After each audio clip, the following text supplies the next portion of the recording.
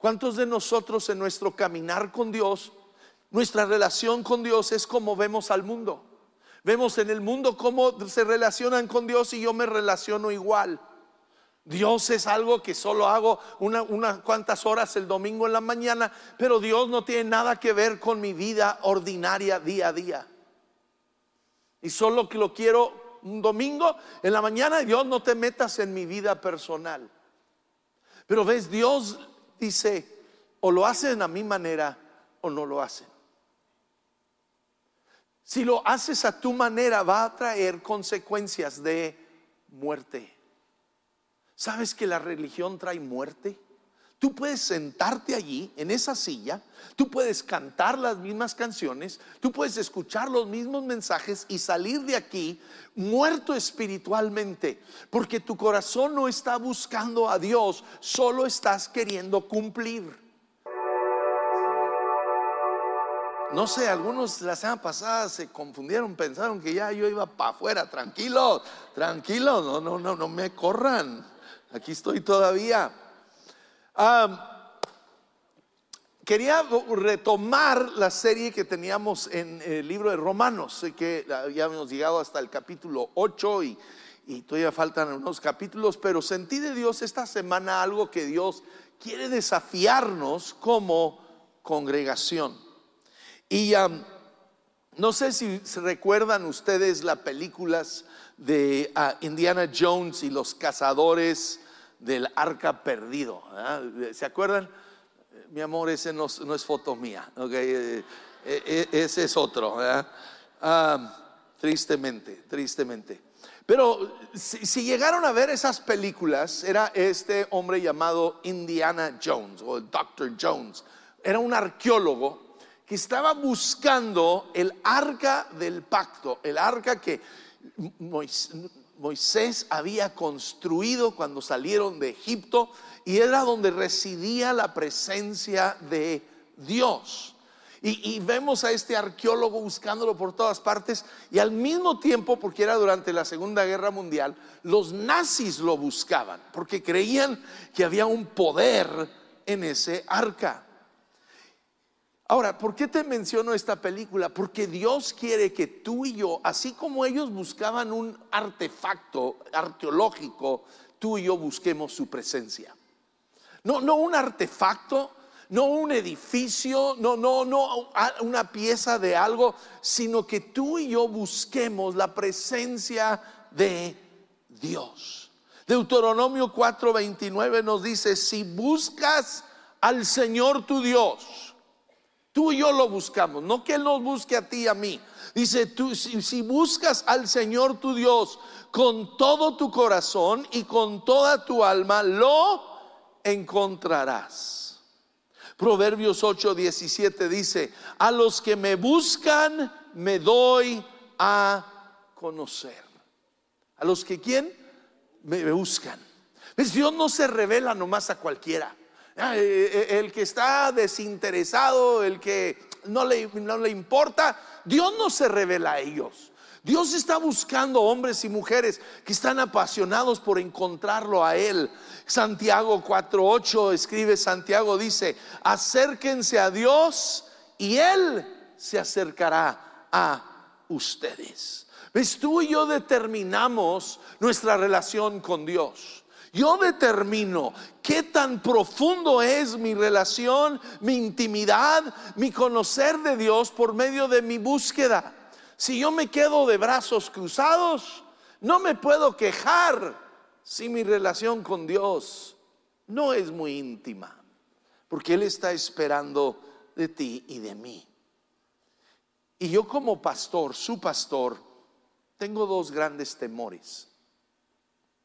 Dos grandes temores que me despiertan y me tienen inquieto. Uno es que muchas veces nos volvemos pasivos en nuestra búsqueda de Dios.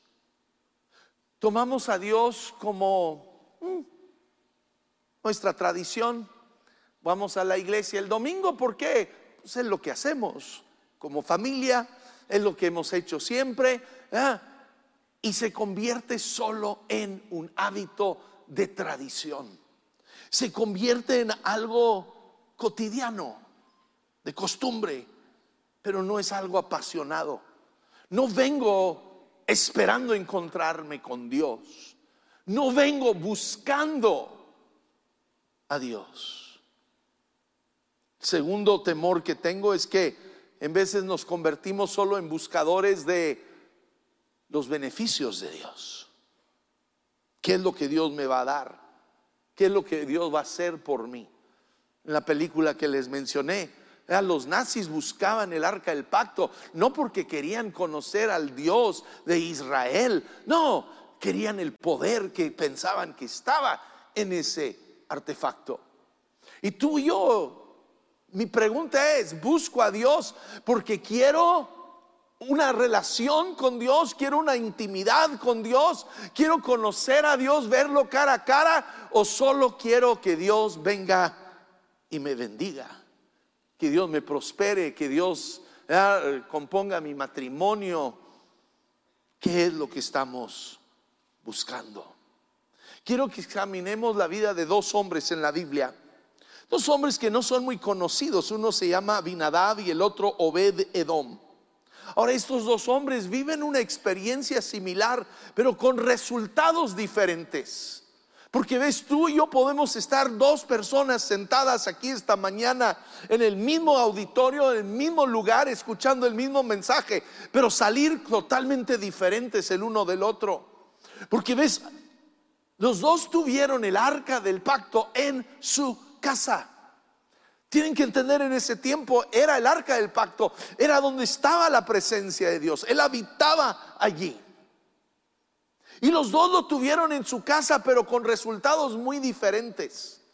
Dios hoy no vive en un arca, Él vive en los corazones nuestros, tuyo y mío. Y tú y yo lo podemos tener en nuestro corazón, pero podemos tener vidas muy diferentes, experiencias muy diferentes. Y todo depende de mi actitud. No de Dios, sino de mi actitud, de mi búsqueda por Dios. Entonces déjales relato la historia de estos dos hombres y cómo son tan diferentes. Todo empieza en 1 Samuel. Encontramos a los israelitas peleando con los filisteos, como hoy en día en las noticias lo vemos. Era una guerra constante, un pleito constante entre estas dos naciones. Y el pueblo de Israel se había apartado de Dios, estaba lejos de Dios. Y entonces Dios no estaba con ellos en las guerras y en las batallas. Pero de repente a uno de ellos se les ocurre y dicen: vamos a llevarnos el arca del pacto a la batalla, a la guerra, para que Dios esté allí y podamos vencer. Y entonces se llevan el arca del pacto a la guerra, pero Dios no estaba con ellos y lo pierden. Los filisteos toman cautivo el arca del pacto, se lo llevan y lo ponen en el templo de su dios Dagón. Y Dios humilla a su Dios. Cada mañana llegaban y el dios Dagón, que era básicamente una estatua, ¿verdad?, hecho de piedra, de barro, por manos humanas, estaba cada día tirado en el piso, postrado ante el arca de Dios. Finalmente dijeron: hay que sacarlo de aquí, es demasiado poderoso. Lo mandan a diferentes pueblos de los filisteos, y en cada pueblo Dios trae juicio y trae plagas y enfermedad, y al fin quieren deshacerse del arca y lo ponen sobre un carro con ruedas, y ponen a dos vacas que acababan de tener becerros, y quieren ver si estas vacas van a dejar sus becerros para llevarse el arca. Y guiado por Dios se van, dejan sus becerros y se van hacia Israel. Llega a Israel y termina en la casa de este hombre Abinadab, y está allí 20 años. 20 años él tiene la presencia de Dios en su casa. Pero ¿saben qué? Tristemente Abinadab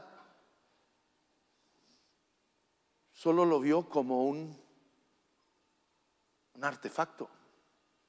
Lo vio como su tradición, su religión, y lo guardó en la casa y se acostumbró a tenerlo allí.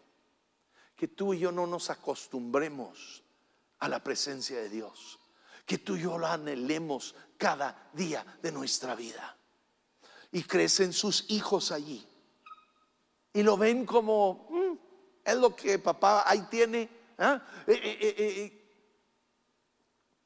Dice, David llega al trono, llega a ser rey, y David tenía esta pasión por el reino de Dios, por la presencia de Dios. Y entonces dice, luego David y todo Israel fueron a Bala, que es Kirit Jearim de Judá, para trasladar de allí el arca del Señor, sobre la cual se invocaba el nombre del Señor, que reina entre querubines. Colocaron el arca de Dios en una carreta nueva y la sacaron de la casa de Abinadab. Usa y Ahío guiaban la carreta. Estos dos, Usa y Ahío, son los hijos de Abinadab. Pero ves, tristemente habían crecido con el arca en la casa y nunca lo habían visto con ese respeto y esa honra que se merece la presencia de Dios. Era nomás otro artefacto en la casa. Y David y todo Israel danzaban ante Dios con gran entusiasmo y cantaban al son de liras, arpas, panderos, címbalos y trompetas. Y al llegar a la parcela de Kidón, los bueyes tropezaron, pero Usa extendió las manos, sostuvo el arca. Con todo, la ira del Señor se encendió contra Usa por haber tocado el arca, y allí en su presencia Dios lo hirió y quitó la vida. Ahora, ustedes pueden decir, wow, ¿por qué Dios hace eso? Pero ves, Dios había dicho que nadie podía tocar el arca. Dios había dicho que el arca tenía que ser cargado sobre el hombro, los hombros de los sacerdotes de Israel, no en un carro jalado por bueyes. Y David se enojó porque el Señor había matado a Usa.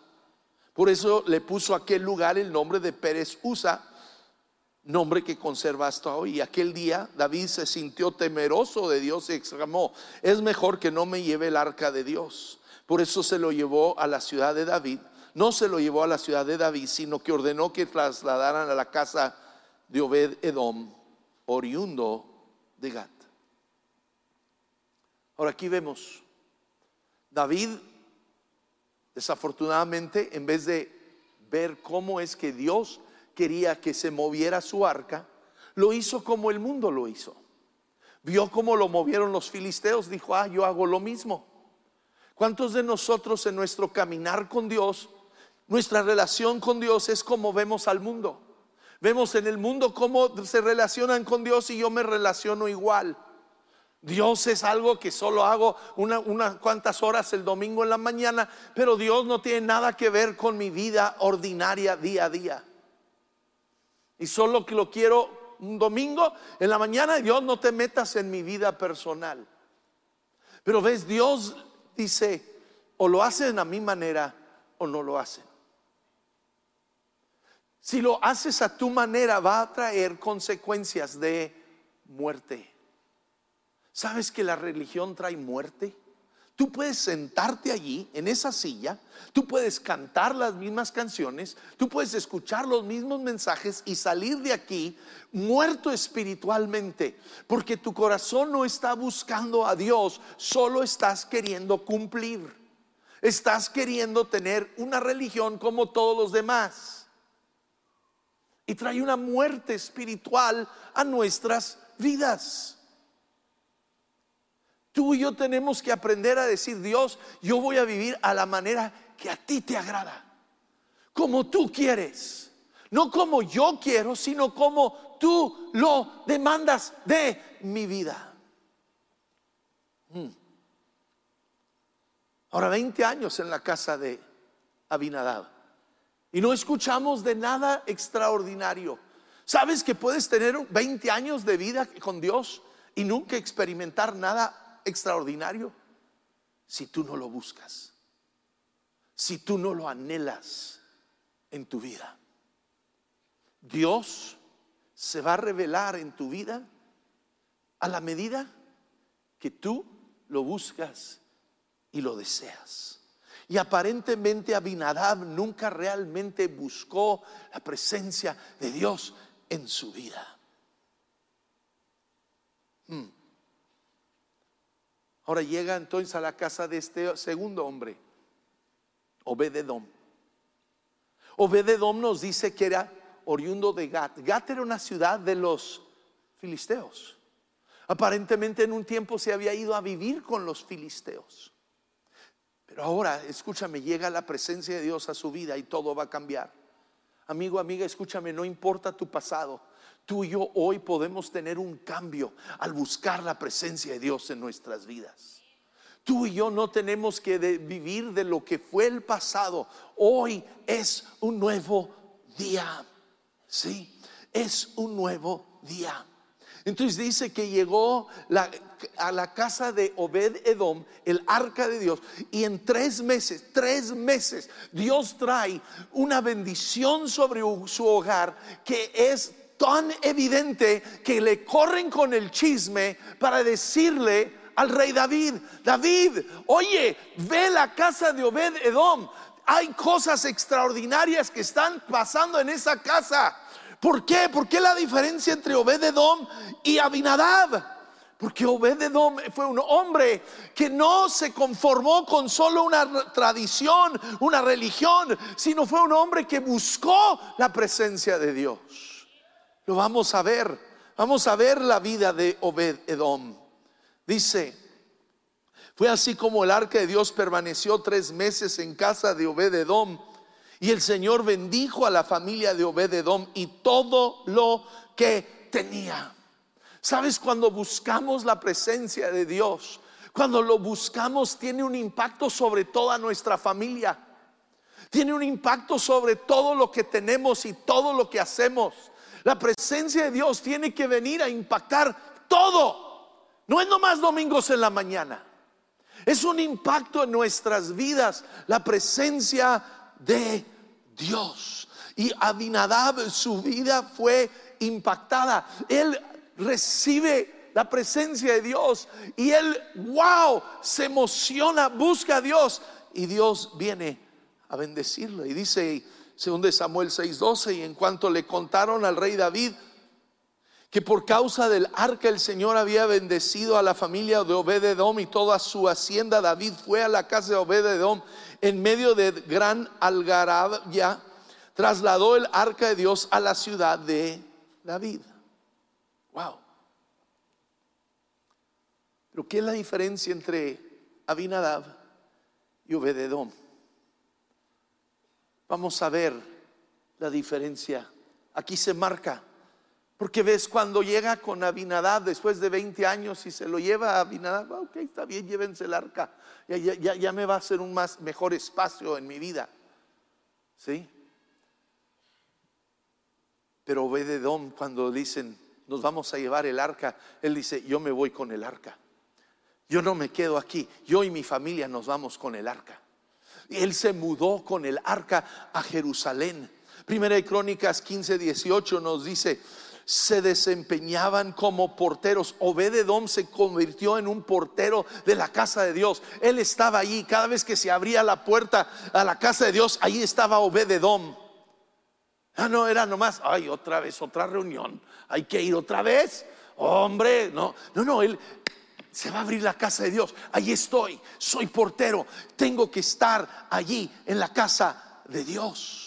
Primera de Crónicas 15:21, y nos habla de varios hombres, entre ellos Obed-edom, dice que tenía arpas de 8 cuerdas para guiar el canto. No solo era un hombre que estaba en la casa de Dios, era un hombre que adoraba a Dios. Era un hombre que cantaba a Dios y exaltaba el nombre del Señor. Verso 24 de Primera de Crónicas 15 da una lista de los sacerdotes y dice: y Obed-edom y Jehías eran también porteros del arca. Cuando toman el arca, lo van a mover de su casa a Jerusalén. Él dice: no se va solo ese arca, yo me voy con esa arca.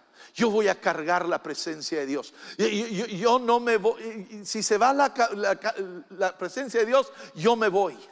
Pero Obed-Edom, aquí tienes tu casa, no me importa. La presencia de Dios es más importante que mi casa.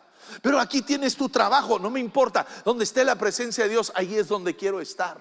Pero aquí puedes ganar mejor dinero, no me importa. Yo quiero estar donde está la presencia de Dios. La presencia de Dios era lo más importante en la vida de Obed-Edom. Y tiene que ser lo más importante en nuestras vidas.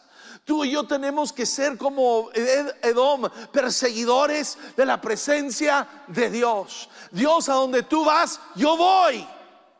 No me mueve un trabajo, no me mueve, ¿verdad?, el dinero, no me mueve la fama. Lo que me mueve es la presencia de Dios. Yo quiero estar en su presencia, yo quiero experimentar su presencia, yo quiero correr tras de Dios. ¿Qué es lo que tú y yo estamos buscando? ¿La presencia de Dios o solo la bendición de Dios? Yo he visto matrimonios a través de los años, como pastor ves de todo, ¿ok? Y yo he visto matrimonios llegar hechos un desastre, y Dios viene. Y viene Dios a restaurar su matrimonio, a restaurar, traer sanidad a sus vidas, a sus hijos, a hacer una obra tan espectacular. Y de repente, cuando ya lo tienen arreglado, Dios toma un lugar en un closet. Dios ya no es lo primordial.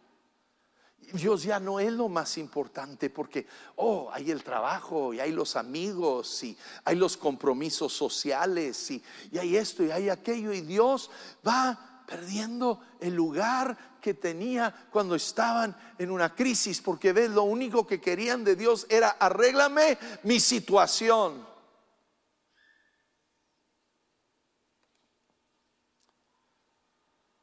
Cuando el pueblo de Israel sale de Egipto y van hacia la tierra prometida, Dios los detiene en el monte Sinaí. En el monte Sinaí, Moisés sube a la montaña para encontrarse con Dios, para recibir los 10 mandamientos. Y mientras él está allá, el pueblo se desespera. Hacen un becerro de oro y empiezan a adorarlo.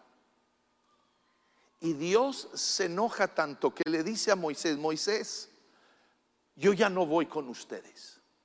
Voy a mandar un ángel que va a ir delante de ustedes. Di mi palabra, los voy a llevar a la tierra prometida, los voy a meter a la tierra prometida. Van a tener sus terrenos, van a tener sus casas, van a tener todo lo que les prometí, pero yo no voy con ustedes. Te pregunto, si Dios hoy te dijera a ti: te voy a bendecir, te voy a dar el trabajo que quieres, te voy a dar la economía que quieres, te voy a dar la casa que quieres, te voy a dar los hijos que quieres, pero yo no voy a estar contigo. No levante la mano, pero ¿cuántos dirían: está bien, Dios, lo acepto? Pero Moisés, escúchame, Moisés le dice a Dios lo siguiente. Le dice: o vas con todos nosotros, o mejor no nos hagas salir de aquí. Moisés le dice: Dios, yo no vengo queriendo tu bendición. No es la tierra prometida lo que estoy buscando. No es una casa más grande, no es un mejor negocio, no es más dinero, no es un matrimonio más feliz. Lo que quiero, Dios, es tu presencia en mi vida. Y ese tiene que ser el anhelo tuyo y mío. Eso tiene que ser la pasión tuya y mía. No estoy buscando las bendiciones, Dios. Que tú y yo no veamos a Dios como el genio. ¿Cuántos han visto el genio que le sobas a la lámpara mágica y sale el genio y te da 3 deseos? Dios no es un genio que tú y yo, cuando traemos broncas, nos sobamos y sale y Dios, auxilio, ayúdame, dame esto, dame aquello, haz lo otro. No, Dios es un Dios celoso que te anhela a ti y a mí, pero anhela una intimidad con nosotros, una relación con nosotros, una búsqueda por Dios, no por sus bendiciones.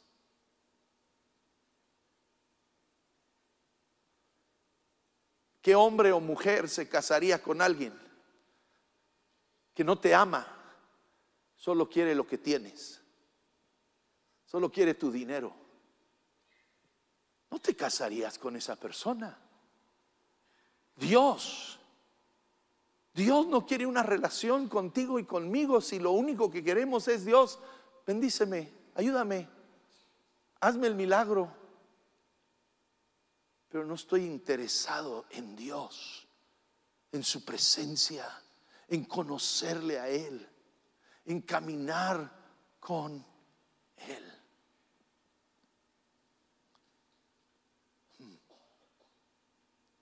Pero veamos a Obed-edom. Primera Crónicas 16:38, como portero nombró a Obed-edom y sus 78 hermanos. Primera Crónicas 26:5, Dios bendijo a Obed-edom con muchos hijos. Semaías, hijo de Obed-edom, también tuvo hijos, los cuales fueron jefes de sus familias patriarcales, pues eran hombres muy valientes. Todos estos eran descendientes de Obed-edom, tanto ellos como sus hijos y hermanos eran hombres muy valientes y fuertes para el trabajo.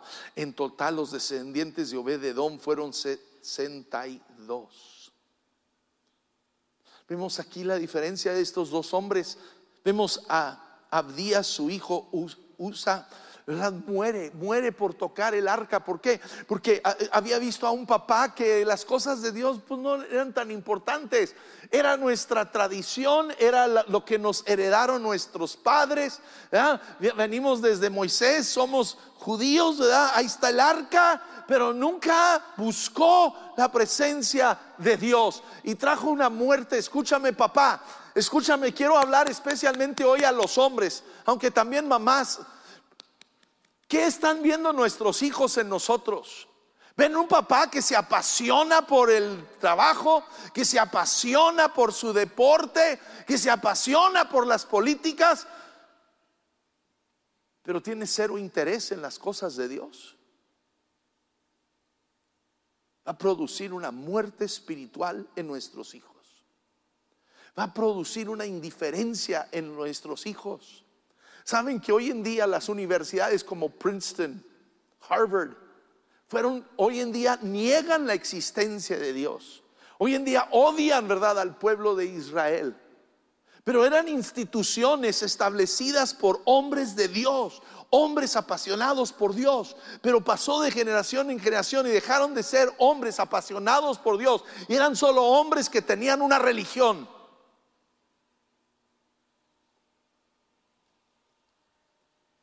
Amigo, amiga, escúchame.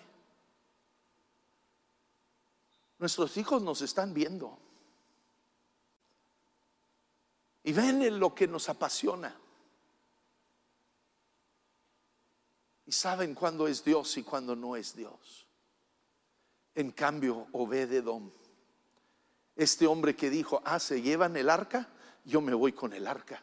Se llevan la presencia de Dios, yo me voy con la presencia de Dios. Yo me apunto para ser portero en la casa de Dios. Yo me apunto para tocar en la alabanza en la casa de Dios. Y yo me apunto para cargar el arca, porque yo quiero la presencia de Dios sobre mi vida. ¿Y qué sucede con sus hijos? Escúchame, ¿qué nos habla de él?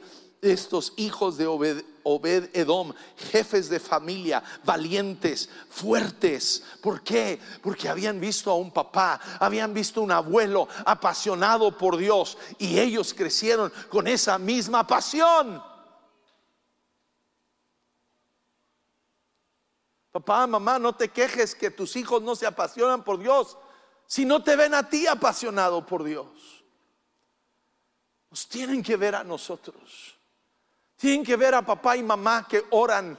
Tienen que ver a papá y mamá que abren esta Biblia y la leen y la creen y la obedecen. ¿Cuántos de nosotros, al igual que Abinadab ahí tenía el arca del Señor? ¿Cuántos de nosotros tenemos nuestra Biblia en la casa? Es solo un adorno.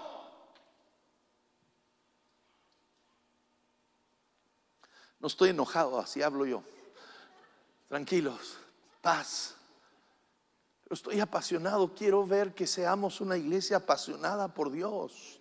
Que no seamos solo una iglesia de domingo en la mañana y estamos viendo el reloj a ver a qué hora se va a callar el güerito para irme, ¿verdad? Bueno, ya me dijeron que no hay tantos buffets chinos, pero bueno, te vas a ir a algún buffet, ¿verdad? Pero que seamos personas que anhelamos la presencia de Dios. Que cada vez que sean hombres, me parte el corazón cada miércoles.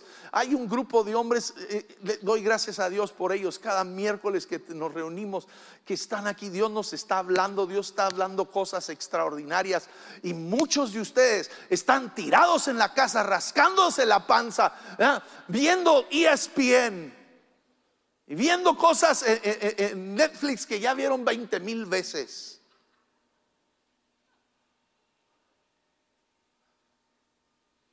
Tenemos que tener una pasión por la casa de Dios, por las cosas de Dios, por la presencia de Dios, una búsqueda por Él. Que Dios no llegue a ser solo una rutina en tu vida y mi vida. Que no sea nomás de rutina. Que no sea nomás ya cumplí, para que mi esposa me deje en paz, o mi mamá me deje en paz. Pero que tú y yo vengamos cada domingo. Dios, quiero encontrarme contigo. No me importa quién canta, no me importa quién predica, porque no es el hombre el que está enfrente, es Dios al que vengo a buscar. Es Dios. Es Dios. Si tú viniste a verme a mí, perdón, te vas a ir decepcionado. Dios nunca decepciona. Allí cuando Moisés le dijo a Dios, si no vas con nosotros, allí es donde Moisés le pide a Dios y le dice, Dios, te quiero ver. Te quiero ver. Y Dios le dice, voy a pasar delante de ti y te voy a revelar toda mi bondad. Oh, yo quiero conocer la bondad de Dios. ¿Tú quieres conocer la bondad de Dios? Tienes que ser ese hombre, esa mujer que apasionadamente lo buscas, que apasionadamente le dices, Dios, quiero conocerte. Quiero conocerte. Quiero una intimidad contigo, Dios. No quiero nomás una religión. No quiero nomás estar en la iglesia porque mis papás lo hicieron, mis abuelos lo hicieron. Señor, quiero estar porque yo tengo hambre de ti. Tengo un anhelo por ti, una pasión por ti, Dios. Voy a pedir a los de la alabanza que pasen, que yo quiero que tomemos un tiempo para buscar su presencia. Muchas gracias por conectarte al mensaje de este domingo. Nos encanta el que puedas ser parte de lo que Dios está haciendo en nuestra iglesia sin importar de dónde nos estás viendo. De igual manera, te invito a que nos sigas y te suscribas a nuestro canal en YouTube, donde vas a poder encontrar más mensajes como este para que puedas fortalecer tu relación con Dios. De igual manera, síguenos en nuestras redes sociales para que puedas estar conectado con todo lo que está sucediendo aquí en casa. Que Dios te bendiga.